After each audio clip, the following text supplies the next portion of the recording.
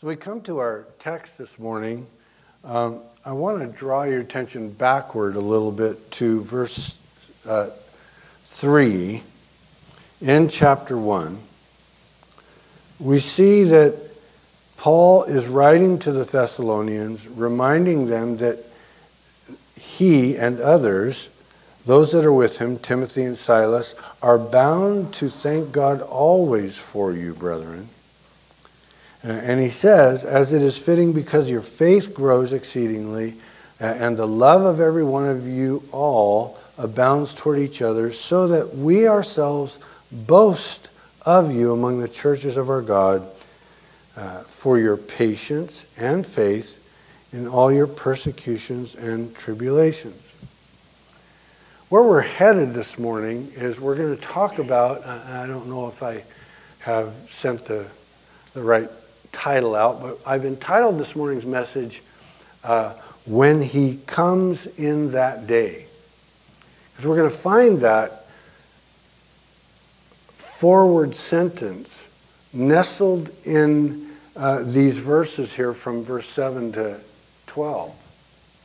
And that's where Paul goes throughout this book. But if you recall, when I was with you 2 weeks ago, we spent time introducing the book, that the reason Paul wrote a second letter to the Thessalonian Christians was because a false teaching, perhaps even through a forged letter, we're not clear, had come to them, suggesting to the Christians in Thessalonica that they had missed the coming of the Lord.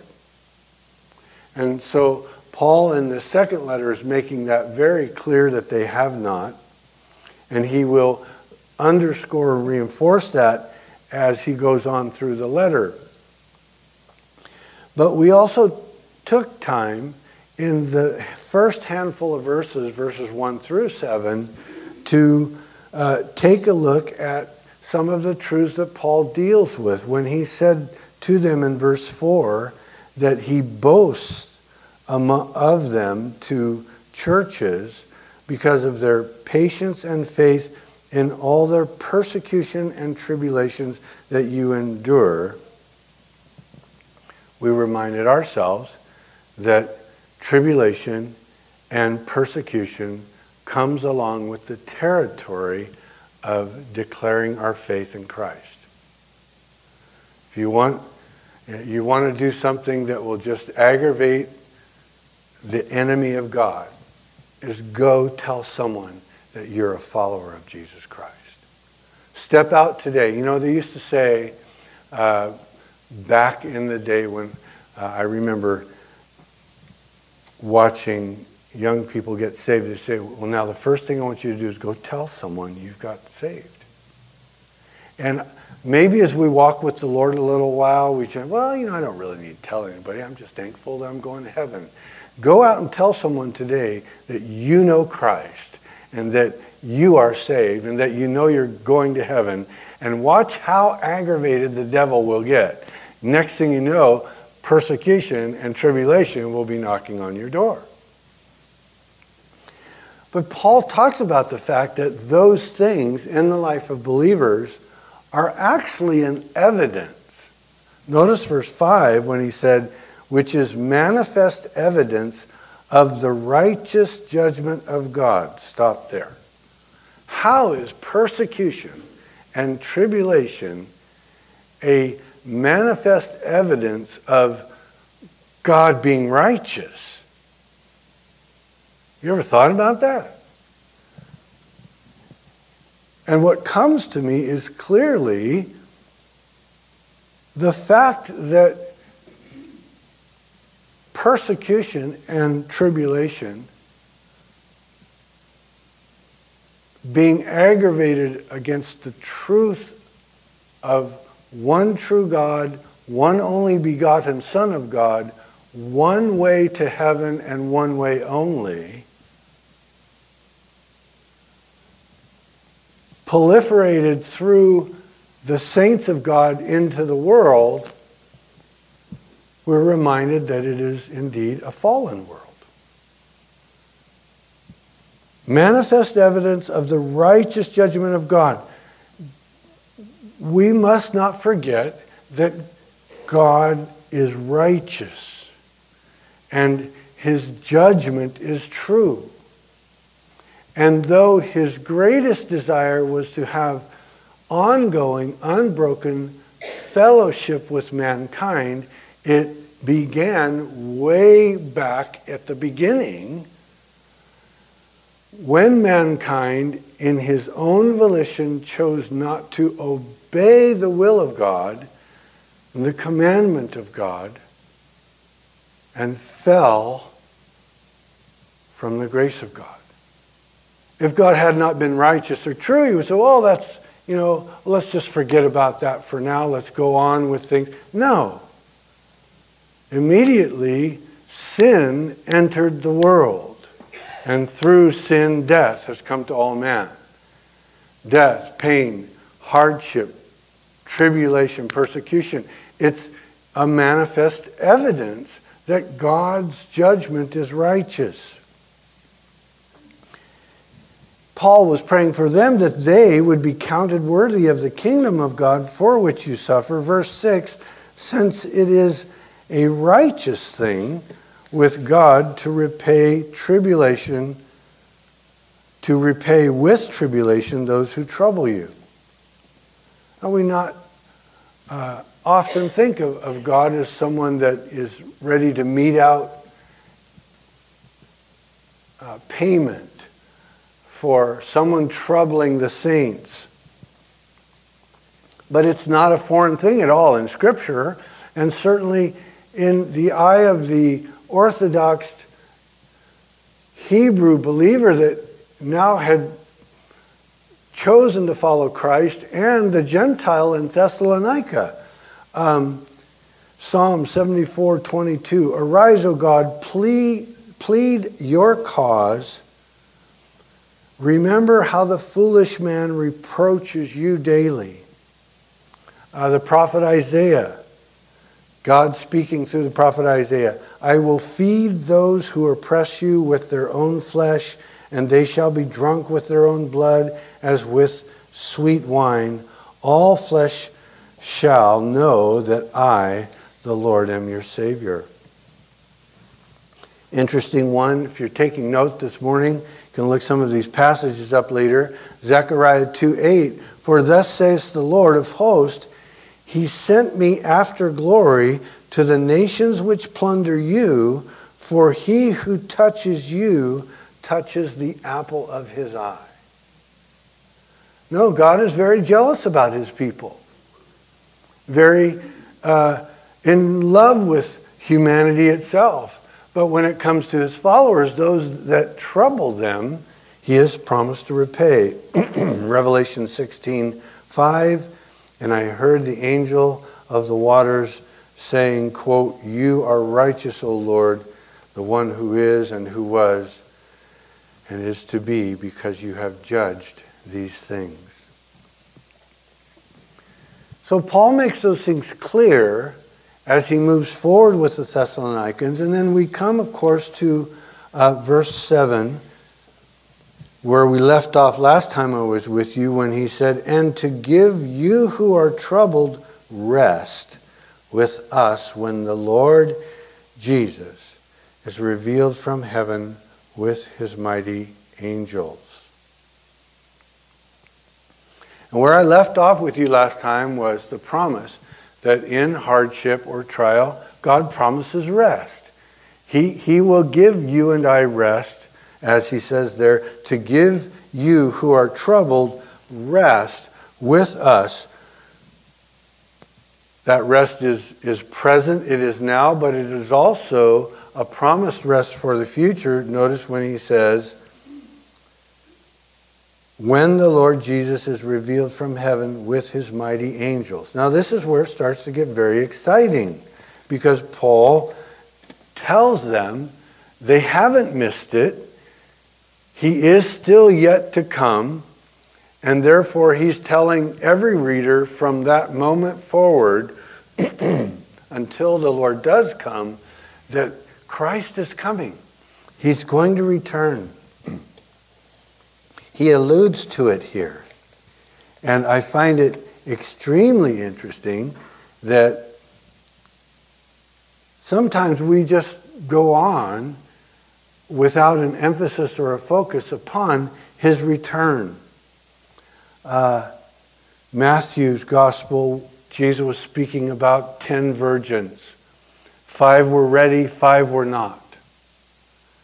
And remember what he said to those that were listening to that parable of their lives being filled with the oil, the Spirit ready. He said, "Watch therefore, for you know neither the day nor the hour in which the Son of Man is coming." Are you and I ready this morning? Is your lamp filled? Is the oil overflowing in your heart and your life?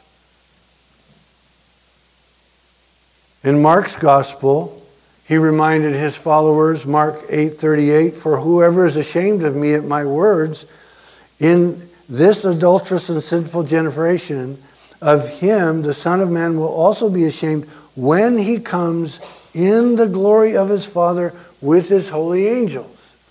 The promise of his return. You remember, of course, what took place in the book of Acts. Luke gave us a record that the disciples had seen Jesus after he had resurrected, seen for over 4 days, 40 nights, by over 500 eyewitnesses.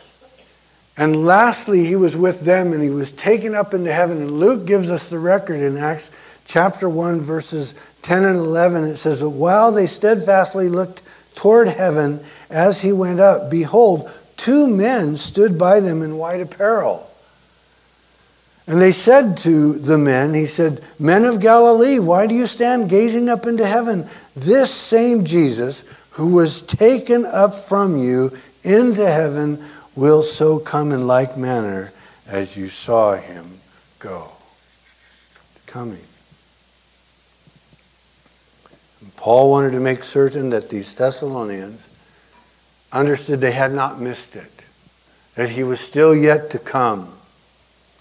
And that when he comes, what we find in these next handful of verses, that really there is a comparison.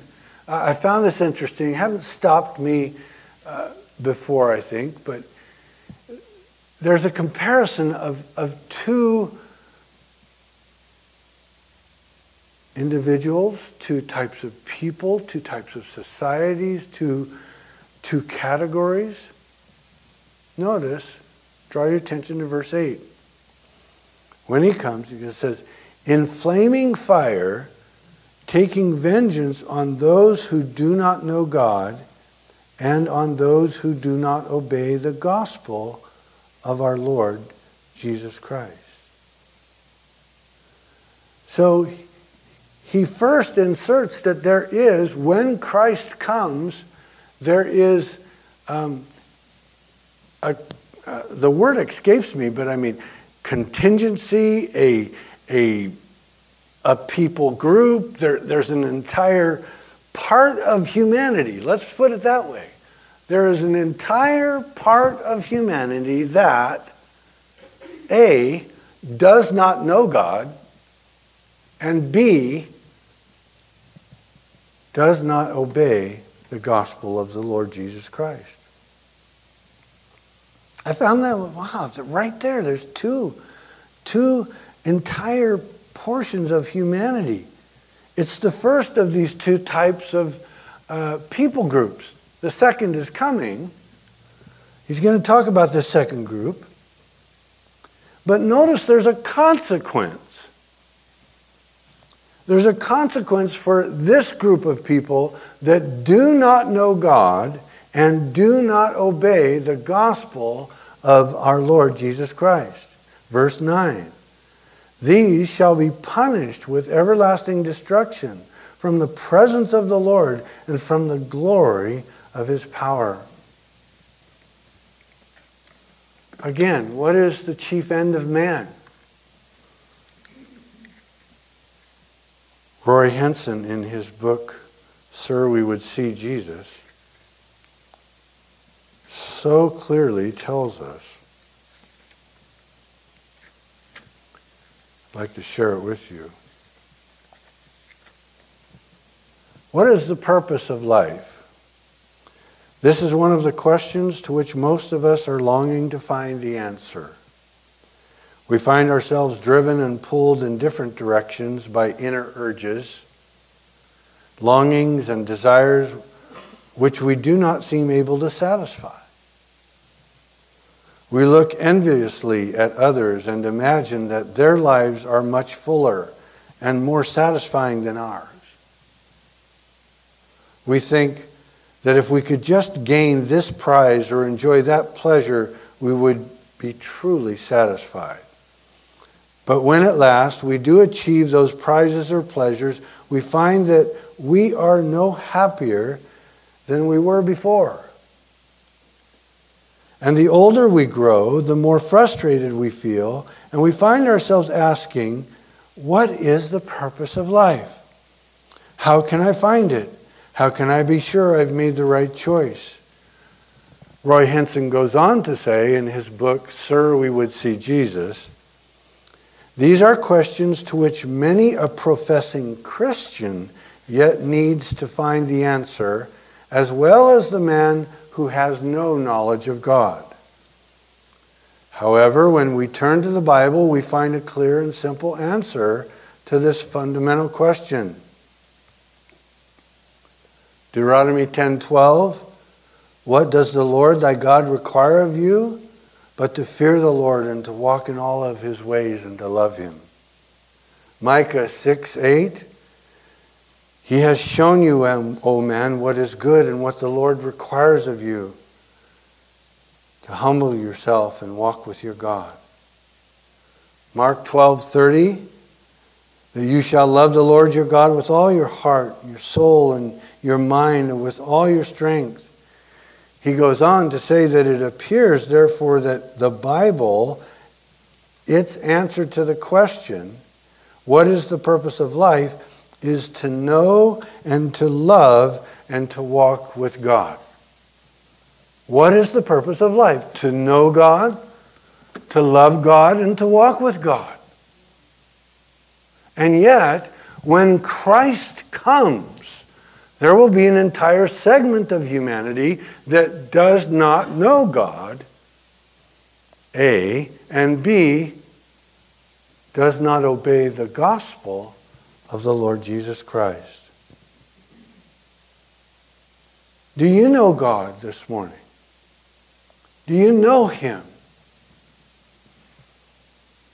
Profoundly yesterday, someone shared, early in our time together, that this is the purpose of their life, to know God.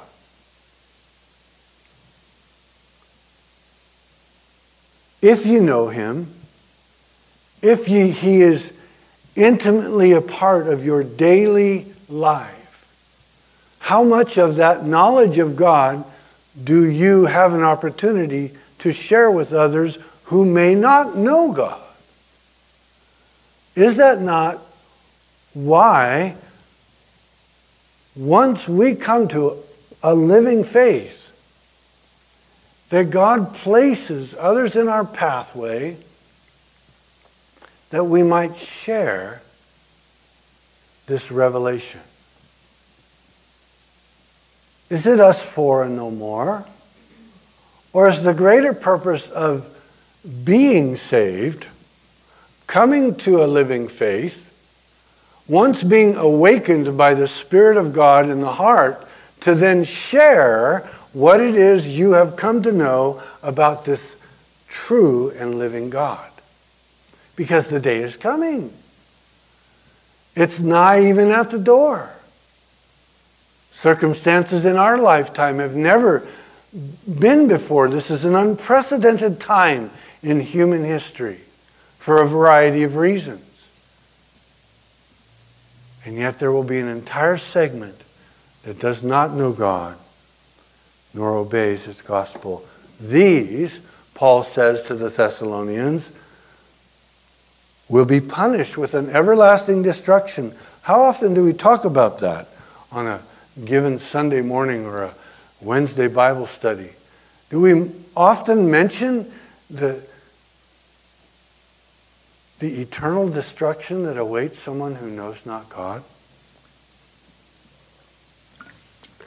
Recently, speaking with a dear man who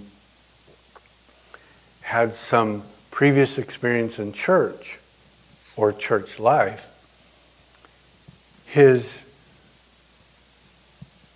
resolve was that he just didn't like the hellfire and brimstone part.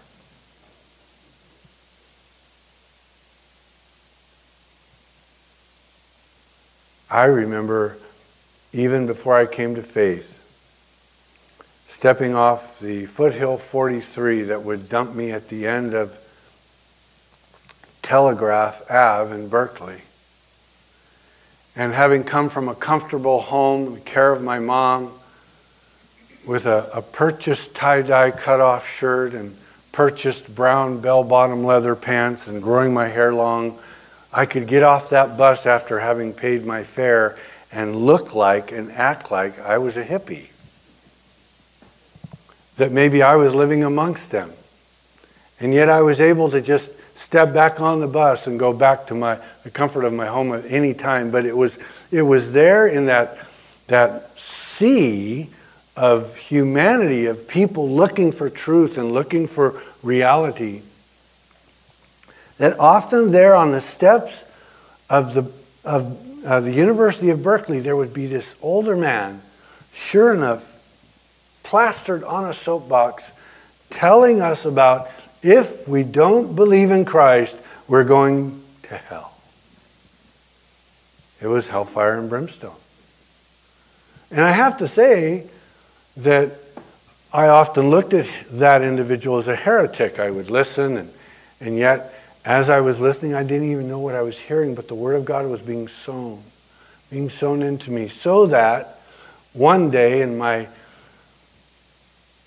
early teens, having been given the opportunity to go to a summer camp, Hume Lake, I spent all week hearing Bible studies, hearing about the truth of God, the love of God, the Son of God, the cross of Calvary, the reality of sin, the consequence of sin, and yet the offer of salvation, so that by the time I got to Friday after that week, there at a campfire with a couple of hundred other teens, when old Mr. Ken Poor said, if you want to be sure not to burn in hell, and you want to be sure that you spend eternity with God the Father, this is your night, this is your moment.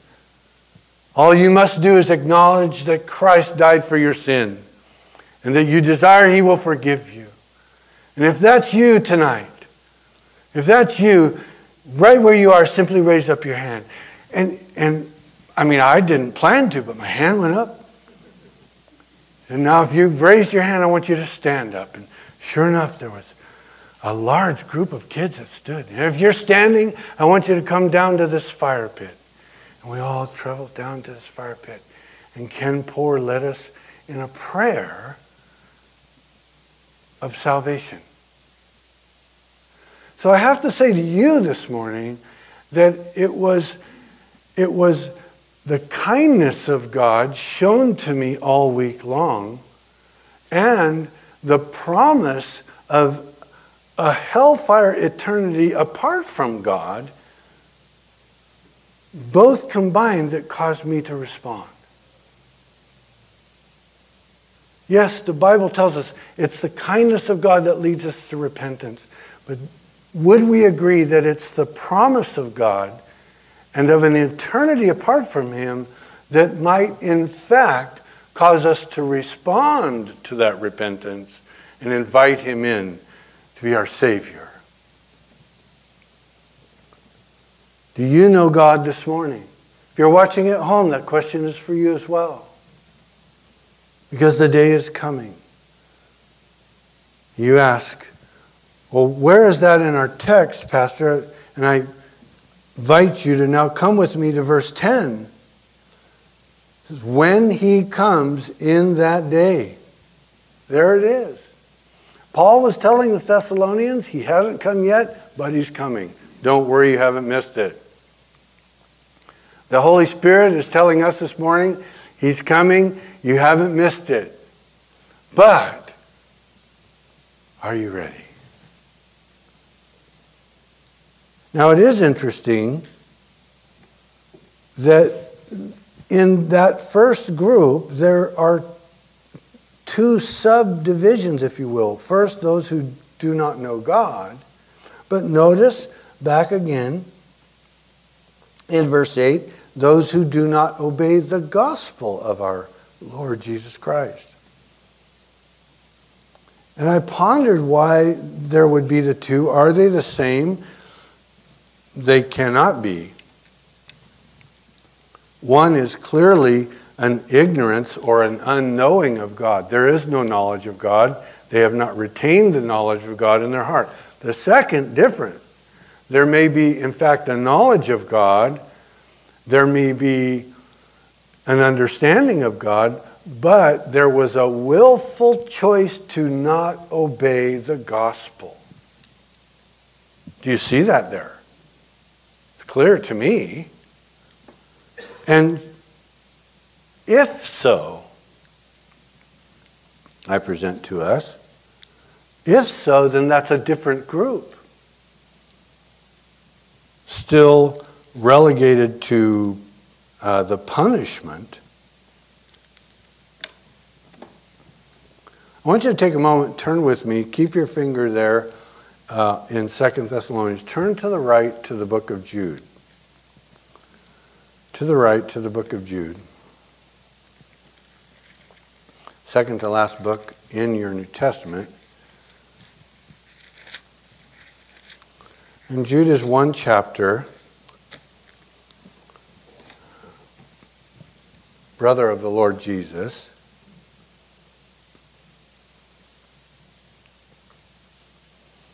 And Jude writes about false teachers in the last days, at the time of the Lord's coming.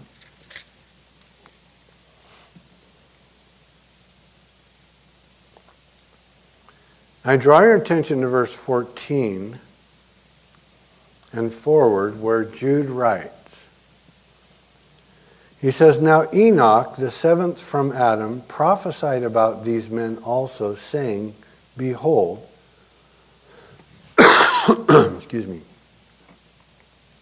"the Lord comes with 10,000s of his saints to execute judgment on all, to convict all who are ungodly among them of all their ungodly deeds which they have committed in an ungodly way, and of all the harsh things which ungodly sinners have spoken against him. These are grumblers, complainers, walking according to their own lust, and they mouth great swelling words, flattering people to gain advantage. But you, beloved, remember the words which were spoken before by the apostles of our Lord Jesus Christ, how they told you that there would be mockers in the last time who would walk according to their own ungodly lust.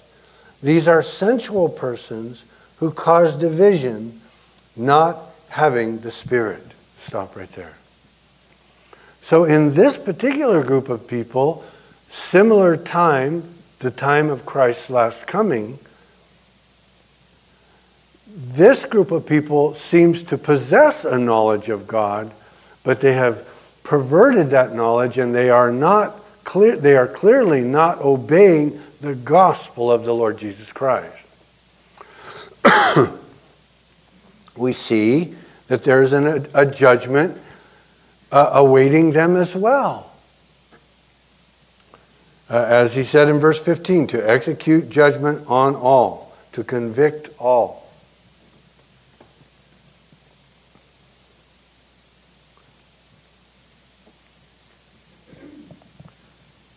And so there is this overwhelming truth in Scripture that as many people as you and I know, perhaps your circle of family and friends continues to get smaller or more sequestered, that most of the folks you know are Christians, Bible-believing Christians, those who have embraced a faith in the true and the living God and the one and only God of the Bible. But are not we here to be salt and light in a dark world? And how do we retain the ability or even the sense of being able to be salt and light to someone who does not know God, or in their knowledge of God is not obeying the gospel of Jesus Christ? Notice what Jude writes in verse 20.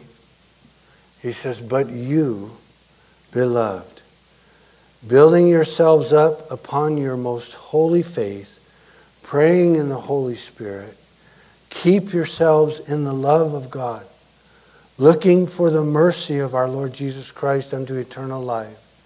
And on some have compassion, making distinction, but on others save with fear, pulling them out of the fire, hating even the garment defiled by the flesh." On some, we just share our life in hope and endeavor that our compassion will draw them to want to know the God that we know. But on others, we're directed by Jude here to just call it like it is and say, hey, if you don't get to know God or seek to understand what Christ did in dying for you, my beloved friend, there's an eternal judgment waiting for you. Turn back and we'll close this morning in 2 Thessalonians. The second group. We have the first group of those who do not know God or obey the gospel. The second group, notice in verse 10, when he says, when he comes in that day, notice, to be glorified in his saints and to be admired among all those who believe. Because our testimony among you was believed. Those who believe. Those who do not know God or obey the gospel. First group. Second group, those who believe. One event, his return. Two groups, those that don't know him or obey the gospel, those who do believe. Notice, in those who believe, notice this beautiful truth. It says that when he comes in that day, to be glorified in his saints.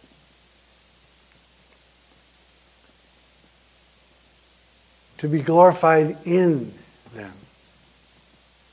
That when others look at you and I, that, they might see a nice person, flawed by various characteristic defaults. But wouldn't the hope be is that they see Christ?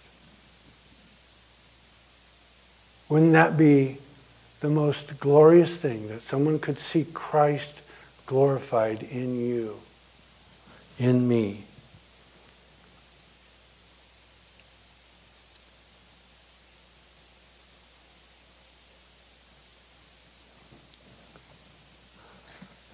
It's a lifelong process, my beloved.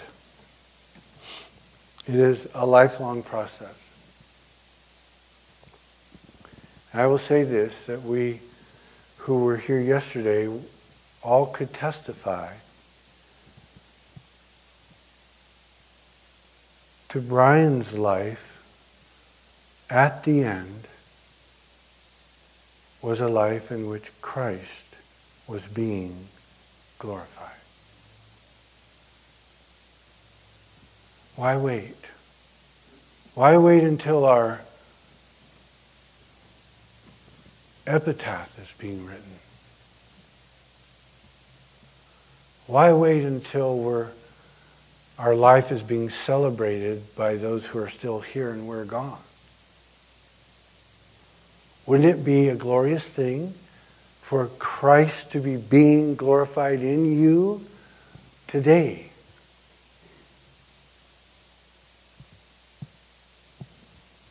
Notice this is why Paul prays. Verse 11, we read it in 2 Thessalonians chapter 1. Therefore we also pray always for you, that our God would count you worthy of this calling and fulfill all good pleasure of his goodness and the work of faith with power, that the name of our Lord Jesus Christ may be glorified in you, and you in him, according to the grace of our God and the Lord Jesus Christ. Here's the sum total of all of this. When he comes in that day, we don't know what day that is. We don't know what hour that is. It could be in a moment, in the twinkling of an eye. This could be that day. When he comes in that day, there will not be, as Google says, 50 different genders. 50. When he comes in that day, there will not be 3 political parties, Republican, Democrat, Independent, and all the other rest. When he comes in that day, there will not be 195 countries, we're told, of which in the United Nations there are only 2 that are not represented. You know who they are? One of which is the Vatican, the Holy See, and the other is what is called the State of Palestine. Do you find that interesting? In that day when he comes, there will not be 223 different ethnicities, languages. In that day when he comes, there will not even be male and female. In that day, when he comes, there will be 2 groups. One that do not know God or obey the gospel, and the other, those who believe. The question, which group do you belong to? And if you are unsure, like that night at Hume Lake, today is your day. This moment is your moment. If you want to be sure that you're going to spend eternity with God, I would invite you to bow your head and pray with me. Invite him into your life. And if you do know God this morning, perhaps you would just join me as well. Let's pray.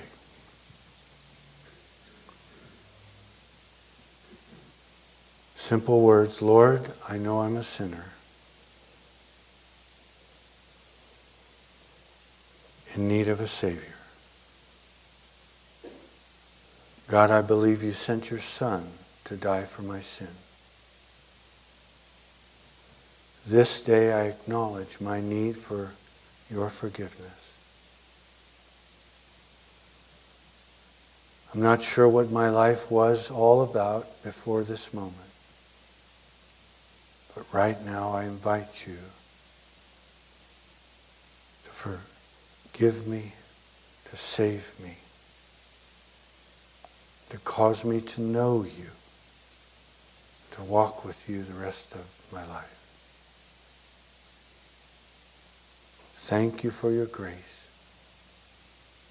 Thank you for your goodness. In Jesus' name, amen. Amen. If you've prayed that prayer, I'd love to talk with you afterwards, but let's take a moment and close with a song of worship to the Lord.